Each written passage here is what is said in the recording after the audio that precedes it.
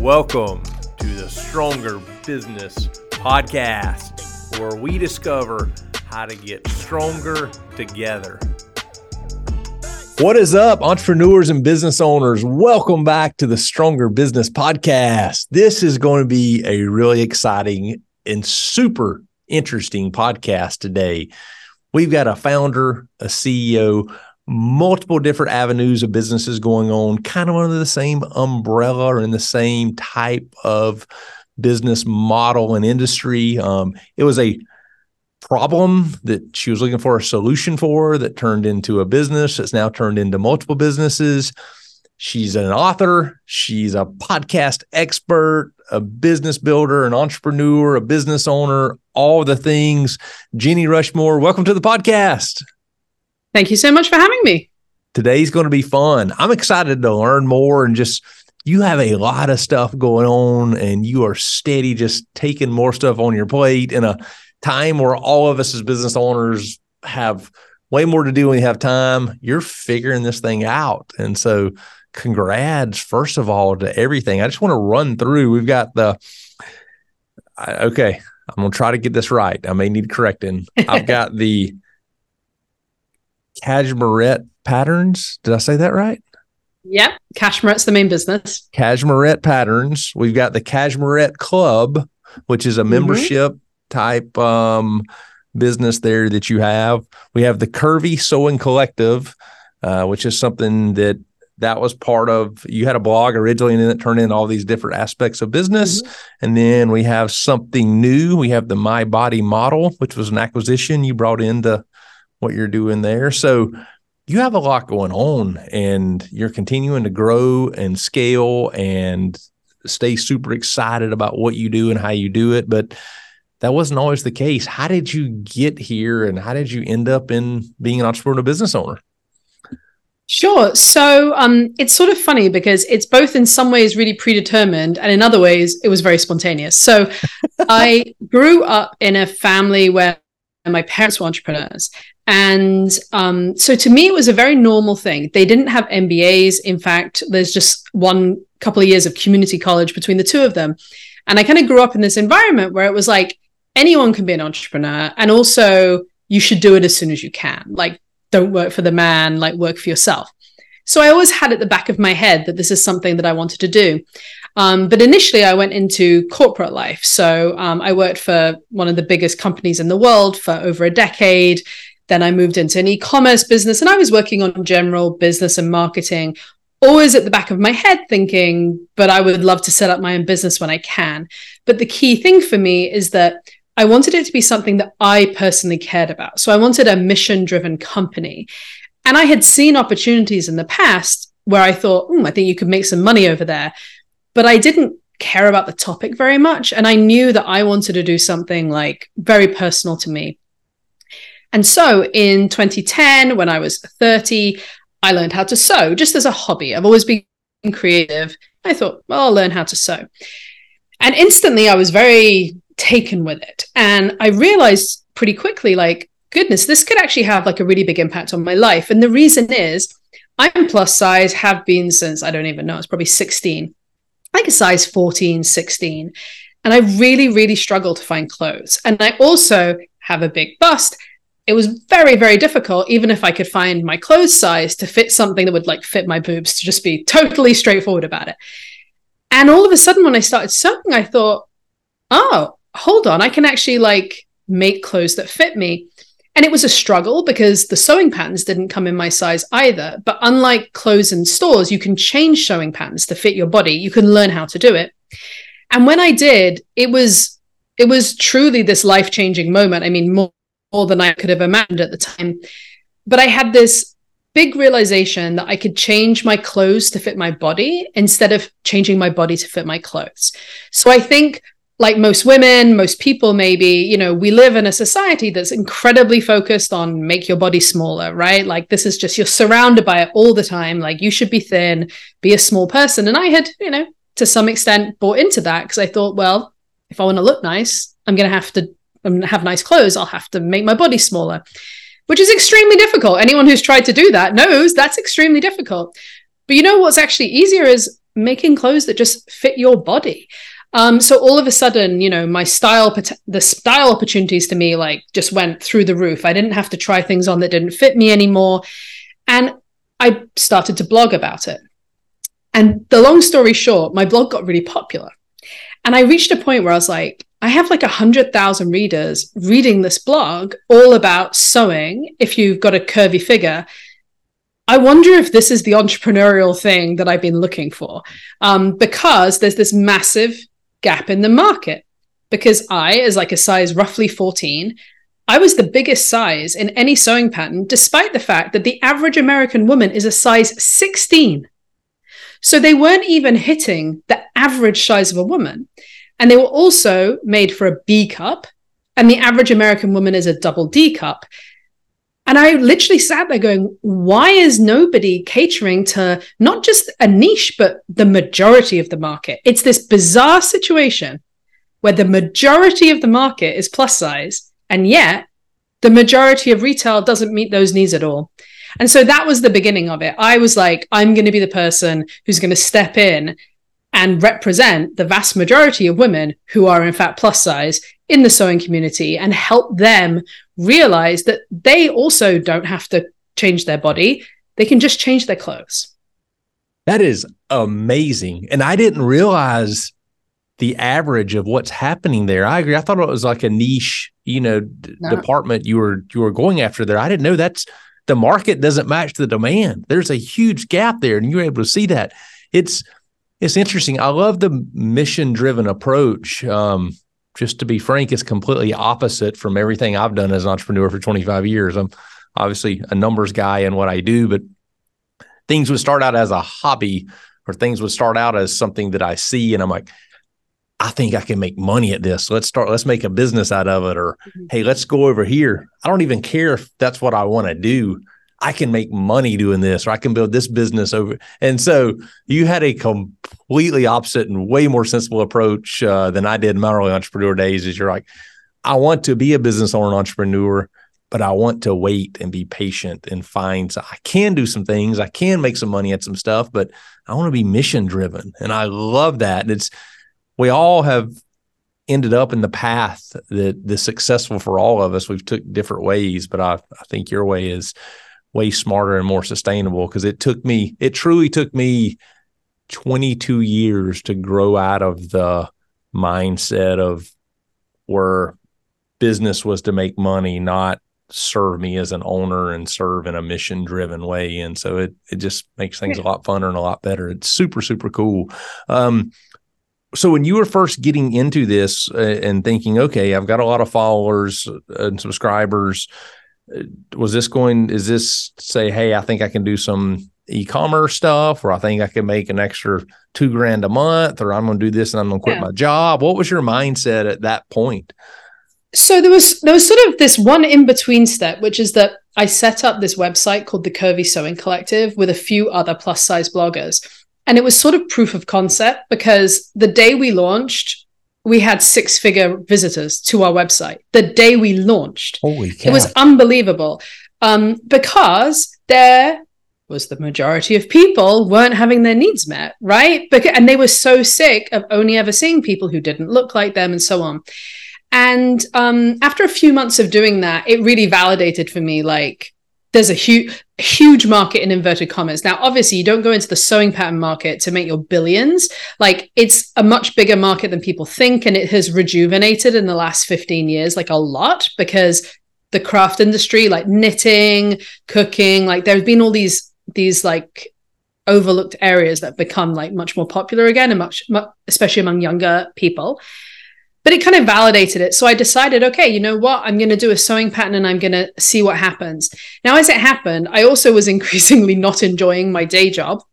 So I started working on it in October 2014. That's when I started like, okay, we'll develop it. 6 months later, I quit my job. And then 6 months later, we launched our first product. And it's interesting because I wasn't doing this intentionally, but I now know in retrospect that I was almost following this like ideal of content marketing, because I'd been blogging for 5 years by then. I had super deep SEO. I had super long tail SEO. I mean, there are all these search terms for whom you will find me at the very top. And also I had the same name for my blog as my business. So if you typed in Cashmerette onto Google, I'm the first like 10 pages before you see anything that isn't relevant. And so the big difference compared to a lot of people is the day I launched, I already had all these followers and I had people who were interested in something I might sell because I'd already been established in the public mind as like someone who knows about these topics. And I'd also been campaigning. So I'd been doing a bunch of like industry campaigning to encourage other brands to expand their size range. In the long term, actually made a lot of progress in that. But at this point, I hadn't. And so I was like, you know what? I couldn't convince anyone else to do it. I'm doing it. And the funny thing is that the first product that we launched, which was this one dress, is still one of our best-selling patterns, which is kind of funny. So yeah, so we did that in October 2015. And we were cash flow positive in 9 months, which was great.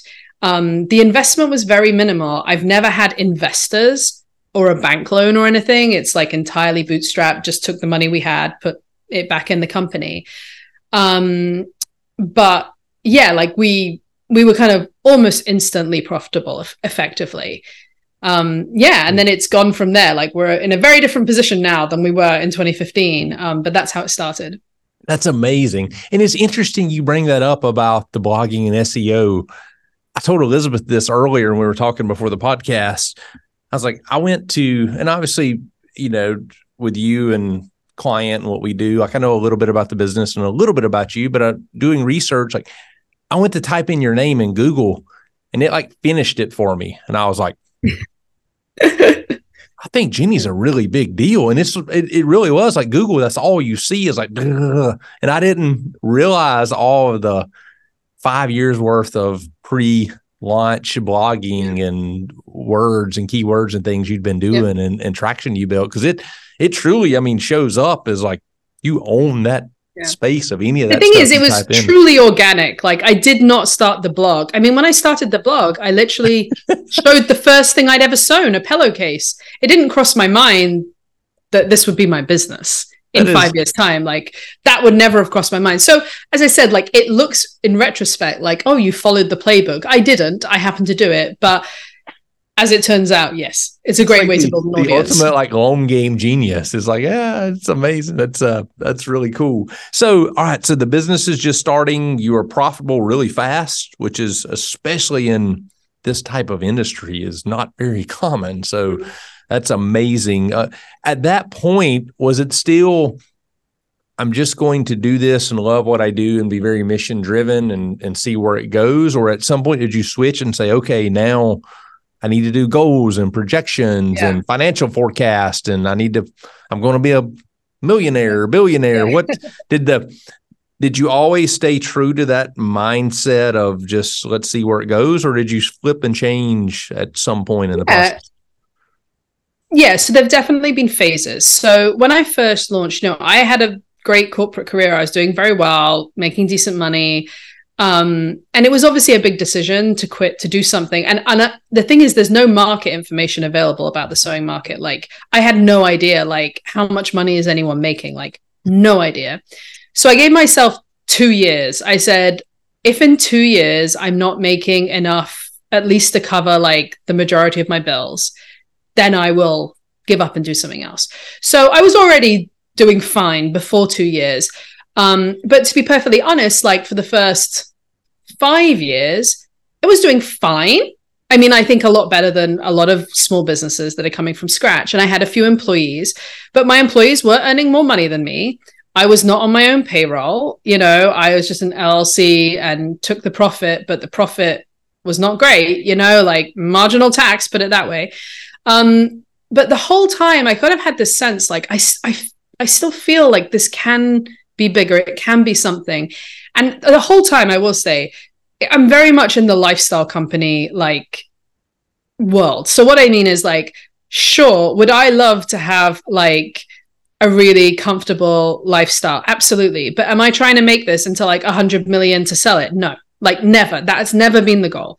So I actually set myself the somewhat modest goal, I would say, of if I could make $100,000 after tax, partly because of my personal situation, I'd already paid off my mortgage and everything. If I can make $100,000, I will have succeeded. And this will be sustainable. I'm also a single parent, no co-parent. So I was like, it's very flexible. My lifestyle right now, I can do whatever I want. I can travel to and from the UK and the US, which is what we do. Like, I want to make this work, but I have to be hitting six figures. Like, I can't go on forever earning less than that.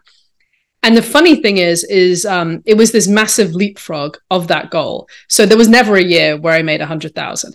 There was a year when I made a lot less. And then suddenly a year when I made like multiple times more than that.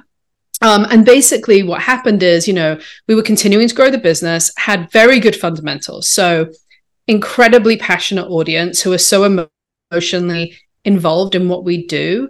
We regularly get emails from people saying that you literally changed my life, because in some cases, some people's like body image is like totally turned around from involvement through our books and our clubs and the patterns and so on.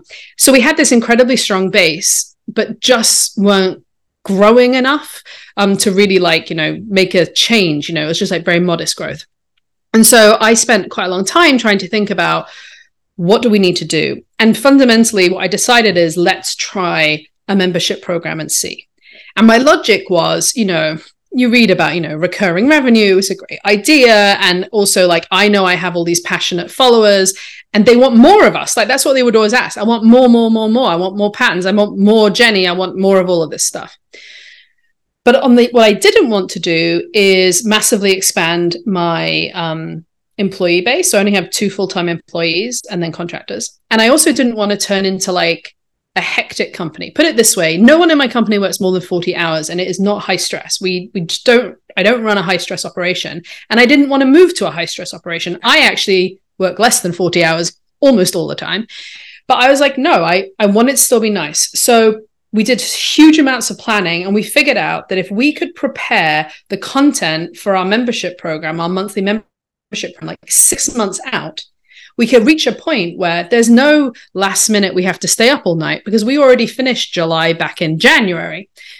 So last year in February, we launched our subscription program.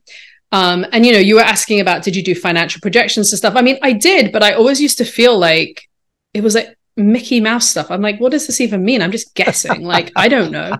So I made this forecast, and I'm like, okay, in the absolute stretch, it's impossible to imagine we would hit here. Here was the number. And if I recall, we made more than our estimate for the year in the first month. Oh my God. It was insane. We had no idea how big it would get. And so it has become the majority of our business. Within a few months, it became the majority of our business. And the interesting thing is that it's not the recurring revenue is not the key thing for us, because the vast majority of people are signing on for a year at a time. So it's not that they're signing up for monthly, they're signing up for our highest level benefit. And they love it. And we have a 90% retention rate, which again, I can't quite believe. That's and unheard of. It totally changed the business. It totally changed the business because it 8x'd our profit in 1 year. Jenny, congratulations. That is amazing. And God, there's so many things I want to dive back into there. First off, I want to say your story. I've been an entrepreneur for 25 years. I've owned lots of different businesses, but my career in education, I've always been in the tax world and always handled business owners. So I've got the luxury of seeing hundreds of business owners a year, financials and tax returns and behind the scenes of helping plan and do things. And your story is by far the most common. I think so many people do not understand this about entrepreneurs and business owners. They think, oh, you own your own business. You set your own schedule. You work when you want to. You make tons of money. It all goes into your pocket. Most everybody I know at different points in years in their business, they are the lowest paid person in the business. Like, I think it's so common that as the business owner, like, we make less than all the employees at different times, and sometimes do it for long periods of time. So I think that is something that people don't understand about being a small business owner, is it takes a lot of capital staying in the business, and it takes a lot of investing in the business and the people, which means there's a lot of sacrifice by the business owner. Not always the case, but usually so. And I love the way you've continued to pivot and do things. And this is a common theme for me with podcast guests over the past 2 months. We made a decision here at our tax firm, Zach and I, we wanted that work-life balance, and we just don't like managing people. We really, in the work environment of our expertise and what we're the best at, and trying to train and manage and hold accountable and all the thing, we love what we do way more than we love managing people. And so we're like, we don't want to scale. We don't want to have a bunch of employees. We don't want more clients. Let's put the brakes on, and let's go against what you see on Instagram and what all the push is to grow and scale and do all this. And like, let's just love what we do and keep that less than 40-hour-a-week balance, and love our clients and serve at a high level, and it be 5 of us. And so I feel like since we have made that decision, and the more and more conversations I'm having with entrepreneurs and business owners, that's the most common theme here lately, is like enjoying what you have, not trying to sell or grow something to a certain size. And I love that. And you talking about the subscription model, and you've been so smart in the way you and your team has approached this. I think this is something for our audience to hear, because I just learned something on my end. Just kind of recapping what you said, that 6 months of planning, I love teaching. I love sharing content. I have a lot of experience and a lot of knowledge in business and tax and accounting and running your finances for your solopreneur business or your small business. But what's kept me away from those subscription models or courses or workshops or boot camps is like, I just don't want to get on a Zoom from 5 to 7 p.m. every week, or I don't want to have to show up for something every week with this membership. But from what you've done, y'all put in planning and put in 6 months of work, so you don't have to show up and like have those things to figure out at the last minute. I love it. That's super smart. So I just hats off to everything you've done here. It's amazing. When you're looking back right now, has this journey been way more fun and way easier than you dreamed? Has it been about what you expected? How does reality compare to 2015 Jenny? I mean, it's sort of funny because I was doing something new, and because, as I said, I didn't really know the size of the market, I was kind of jumping off a cliff and not really knowing what was going to happen. I was very fortunate that I was already financially secure because of my 15 years working corporately, and I'd been pretty prudent with my money before that. And so I knew it was a risk. In my mind, I thought of it like almost like doing an MBA. I didn't do an MBA. And I'm like, instead of paying 150 grand to do an MBA, I'm going to learn the same amount, but maybe earn 150 grand. Seems like maybe a better idea. And I also figured, if it doesn't work out, especially in the US, I think that there's, a valorization of entrepreneurship. So if I turn around and say, oh, hi, well, I ran my own business for 2 years and I set up a brand and I did the marketing and supply chain, and now I'm going back into corporate, like they'd be like, okay, great. Like it wouldn't be like throw you out like you were an unsuccessful entrepreneur. So I didn't have like a really strong idea. But what I would say now is like, it could not suit me more. Like I am born to do this kind of work. I have ADHD and it's perfect for that. Apparently one of the most common job types for ADHD people is entrepreneur, because there's so many different things I do. I can constantly change topic. I manage my own energy. I manage my own hours. If it's a sunny day, I don't necessarily work.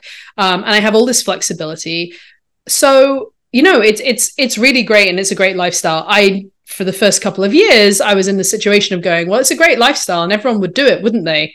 But only if you earn enough money. Like if you don't earn enough money, then, it's a bit meaningless. But now I've got to the point where it's like, okay, yeah, I won't have to go and get a regular job again at this point. But to what you were saying about what you're doing in your business too, the one thing that was a bit of a turning point for me is that a few years ago, I went to a conference for craft business owners. And there was this woman, Emily McDowell, who's fairly well known in the world of like stationery, and she was on TV a lot because some of her products did incredibly well. And she sort of tells her story as a cautionary tale because she became incredibly successful. Her business became incredibly successful incredibly quickly. But she found herself in a position where she absolutely hated what she was doing on a day-to-day basis. She hated it. She's like, I went into business because I love doing these greetings cards and this lettering and coming up with ideas and whatever. I don't want to be negotiating to get tote bags out of customs at LAX. Like, I don't want to be figuring out the health insurance benefits for someone who's part-time, but they live in Missouri. Like, that isn't what excites me. That's not what I want to do. But because my business is so big, that's what I have to do. And she had a couple of pieces of advice that I really, really took to heart. The first one is, just because you can make it bigger doesn't mean you have to. So yes, maybe, especially if you're A-type and especially if you always did very well academically, there's this sense of like, well, shoot for the moon, right? Like, if you can get into Harvard, you should go to Harvard. Or if you could make your business $100 million, you should make it because, be as big as you can. And she was like, you don't have to. You can decide that isn't what you want to do. Like, it's not inherent that constantly growing and getting bigger at like a wild rate is the key thing. Like, maybe you want it to be, but it doesn't have to be. So that was the first one. And I was like, okay, that's interesting. And then the second thing she said is to think about what you want your daily life to look like. So it's not so much about, if my business is successful, I'm going to buy a yacht, like the things you're going to acquire. It's more like, what time would I like to wake up in the morning? Do I want to be around people or not around people? How much stress can I tolerate? How often do I want to be able to go on vacation? How much do I want my job to be interacting with people versus like doing thinking work or creative work? And she's like, you're a business owner. You get to decide, like, what do you want your life to be like? And then you reverse engineer what you're going to do to that. So I know, for instance, as a single parent, I can't be doing lots of traveling. Could I grow my business in a different way if I was willing to jump on planes all the time? Yeah. And if I didn't have a kid, I probably would, because I would really enjoy that.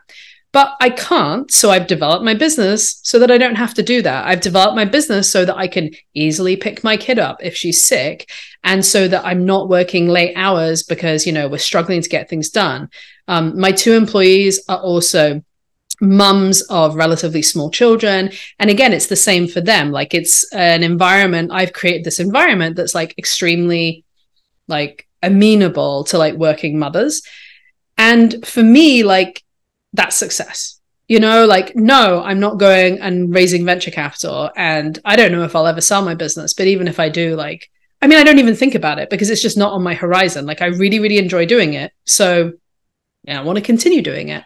So for me, hearing Emily talk about those things really changed kind of how I thought about the business and how I structured it. Yeah, that is one of the smartest things I have ever heard anybody say, and one of the most brilliant things that's ever been shared on this podcast. What do you want your day to look like? I feel like as business owners, we get, and I am guilty as anybody, we get so wrapped up in, like you said, I want to buy a yacht, or I want to make $100,000 this year, or I want to get a bigger office, or I want to have 10 employees, but we don't break out. What are the goals of what we want our day to look like? What time do you want to wake up? You nailed all of the things. Like, what do you want to see people? Do you not want to see people? Do you want to deal with emails for 2 hours? Do you not? And so interestingly enough, like for me, I didn't think about that's what I was doing, but I kind of built my calendar out to reflect that. I'm like, I don't want to work on Mondays I don't want to see clients on Mondays. Mondays are chaotic. Let's take all appointments off on Mondays and let's work on the business stuff. And I really don't want to take appointments past 3:30 every day because I want to go home early on some days and I need some time to catch up on phone calls. But where I screwed that up, my actions and how I was growing the business didn't reflect the schedule that I wanted. I built the schedule in Outlook and in my calendar, but I kept taking things on or saying yes to other things that couldn't fit in what I had left. And so I got into kind of a friction point. And so I love that. This is truly like an exercise I'm going to go do today is like, let me just back into the steps of what I want my day to look like. And then now let's make the business decisions to reflect that. God, it's brilliant, Jeannie. I think it's also very life stage dependent, like if I had done this at 26, I'm 43 Sure. now. If I'd done this at 26, I would have taken really different approaches and probably much more aggressive, much more risky, working much more, like aggressively growing much more. But now I'm 43. I have an almost 5-year-old. Like I have certain needs now, and I'm going to build my business to meet those needs, frankly, which is maybe, not the most ambitious thing to decide, but it's within parameters. The business has grown a huge amount within the parameters I set. We just had to do a lot of thinking. My second book, Sewing the Curve, just came out, and that was another one where it was like, okay, yes, my first book was sort of a surprise hit for my publisher, so they really wanted me to do a second one, and I was like, okay, but what's that going to look like? Because I cannot do that on top of my current job. Like that's not going to work. So again, it was a big decision about what not to do. There's a really great book that I read recently called, I want to say 10,000 Weeks? I think it's 10,000 Weeks. And it's a book all about theoretically time management, but it's actually not about time management. It's kind of his point. His point is, and it's so relevant for entrepreneurs, is that you never, ever, ever reach the end of anything. Okay. So whatever it is you want to do, the amount of work you have to do is infinite. It doesn't matter. And also the more you do, the more you create. So if you answer every email, you will generate more emails, right? Yes. I lose ground some days. Then if you didn't faster than I can get them out. Yeah. And so and the other thing is, we tend to always prioritize the most urgent thing, right? Understandably. So his 2 big pieces of advice, and I think to some extent I was already doing this, but on the other hand, I was like, okay, this is really, really helpful. And I have a very specific example of it, actually. The one is you have to make really big decisions about what you're not doing all the time. So you have to keep on deciding, I'm not doing that. And he's like, things that you want to do, but be like, I'm not doing that, because if I do that, I can't do the most important things to me. And so he's like, it's important to constantly be reviewing what you're not going to do. And in my case, it's often things that would grow the business, but it's like, I don't know, I'd love to have a podcast on the business, but it's like, no, I'm not going to do that. Like that isn't the priority. I'm going to deliberately decide not to do that.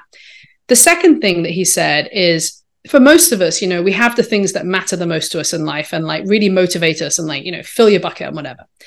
And it's incredibly common to never get to that because you try and do everything else in the day. And then if by 4:45 you're like, oh, well, I have to pick up my kid in 25 minutes, I'll do it. You don't do it, And so he basically said, and it's a little bit similar to the advice on the other one, actually, is figure out the thing you really want to do and make it work around that. So if your goal is if your life ambition has been to write a novel, then you need to figure that out first. Now, there's a lot of privilege in this, right? If you work in a manufacturing plant, you don't get to make some of these decisions. But for people like us, you really can.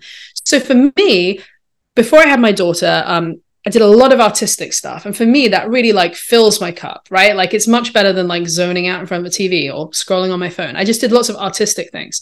But since she was born, it's difficult to run a business by yourself and have a kid by yourself. It's not the easiest thing. But I read this book and I was like, you know what? I'm really suffering from not doing those things. And I'm too tired at 8 p.m. And so literally, I very deliberately looked and I found this art class, and it's every Wednesday morning and it's an hour away from where I live. So it's the whole morning. And I was like, you know what? Cashmerette has to work around this now.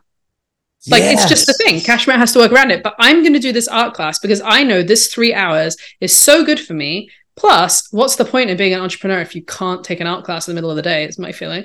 But also, we can manage around it. So maybe previously something happened there. Okay, well, that thing's now not going to happen, or we reprioritize it, or we figure out around it. So for me, again, sort of realizing you're in control. That's the amazing thing about being an entrepreneur, right? You're in control of it and just making the most of it. But it's so easy. God, it's so freaking easy to let it control you. Mm-hmm. And I think the financial side pushes us there, or the growing or scaling side, because I think most businesses like the fundamentals. It's really easy to let the business control you instead of, you're right, it's our business. We get to make the decisions. And it is different. I think if you have external funding, to be fair, it is a bit different. So one of my brothers runs a company that has large VC funding. So it would be harder for him to say, okay, I do an art class on Wednesday mornings. But, I'm a small business. And for the most part, other small businesses I know, we're in a slightly different situation where, we internally fund. And so, that's the benefit of it, right? 100%. And I think you nailed it saying there's always more to do. It's infinite, just an endless amount of work. Or I always tell people, for the last 15 years, I've been 40 hours behind. Like there is no catching up or no, like go home today. It's all done. Like there's things to make better. There's emails to check. There's stuff to add or do or adapt, which is awesome. I think that fuels us. But then it can be crippling if we're not careful, but just understanding that and saying, you know what, there's always going to be more work to do than I can ever get done. That's a good problem to have. Let me build in the time to do what I want and have that freedom and let the business adjust. Especially, you're 43 with a 5-year-old. I'm 43 with a 5-month-old all of a sudden. So we have a whole new life of work-life balance and priority and just changes things. So, and I'm already seeing, like, I have a whole new respect and understanding for people that have built businesses in the early stages with babies or kids or newborns or multiple kids. Like it's hard, way harder than I ever understood or realized or had empathy for, because I have an established business and things are pretty dialed in, and Jesus, it's a struggle with that. So I can't imagine, but it is. I think for everybody out there, just understanding it's your business and you get to make the decisions. You don't have to let it control you. We could talk about this for hours. Like, there's so much more to dive into, and golly, this is so many light bulb moments today and things to think about. But we're wrapping up the end of the episode, and this is where we really get to bring out what you want to leave the audience with today, the max out moment, the part of the podcast where if you can share any tactic, tip, piece of advice. What's Jenny's max out moment on the Stronger Business podcast? So I think my business is based on this like core approach, which I learned at Procter & Gamble when I worked there for a long time. And I just think it's sort of the fundamental truth of the kind of businesses I'm in, which is if you can find an unmet need in a customer group and you can deeply, deeply understand it and you can meet that need, then you will have a successful business. And that's what happened with me. Like, I identified this unmet need in a reasonably sizable population and just relentlessly focus on meeting that need. I haven't expanded outside of it, really. Everything I've done has just consistently focused on that. At P&G, they call it consumer is boss. It's ungrammatical, but it makes sense. And it's basically like the consumer should be at the center of everything you do, because, you're almost guaranteed to do well. When people say, I have this problem, no one's solving this problem, and you come along and say, hey, I have solved this for you. In my case, I am part of that customer group, and that really helped. And I think it's helped with it being mission driven for me, and also helped me be a very credible kind of like face of it, because people really appreciate and they can tell that I too experience what they experience. And so, it's a very credible thing. But I think it also leads to like a really strong emotional connection with your audience when they're frustrated by something and you're able to meet that need. So I think, if you're starting a new business, that's always where I would start. And I think if you have an existing business and you're not quite sure, it's a really good thing to consider, because it may lead you to actually be able to get a lot more growth if you sort of reconceptualize it in that way. I love that so much. And an amazing max out moment. It's find a demand or a market or an unmet need. And then the biggest thing, I think the hardest thing for us entrepreneurs is stay in that. You've identified it's an unmet need in a market that needs servicing. There's demand there, but we're quick to jump off over here or like go down this path. And so, God, that's such awesome advice. I love that. This has been amazing. So awesome. Where do people find you at? Where do they connect? Where do they do business with you? Where do they buy the book? Give me all the things of where our audience can touch base and follow you more. Sure. So we're pretty much everywhere as Cashmerette, which is Cashmerette. So our website's at cashmerette.com. We're big on Instagram and at Cashmerette.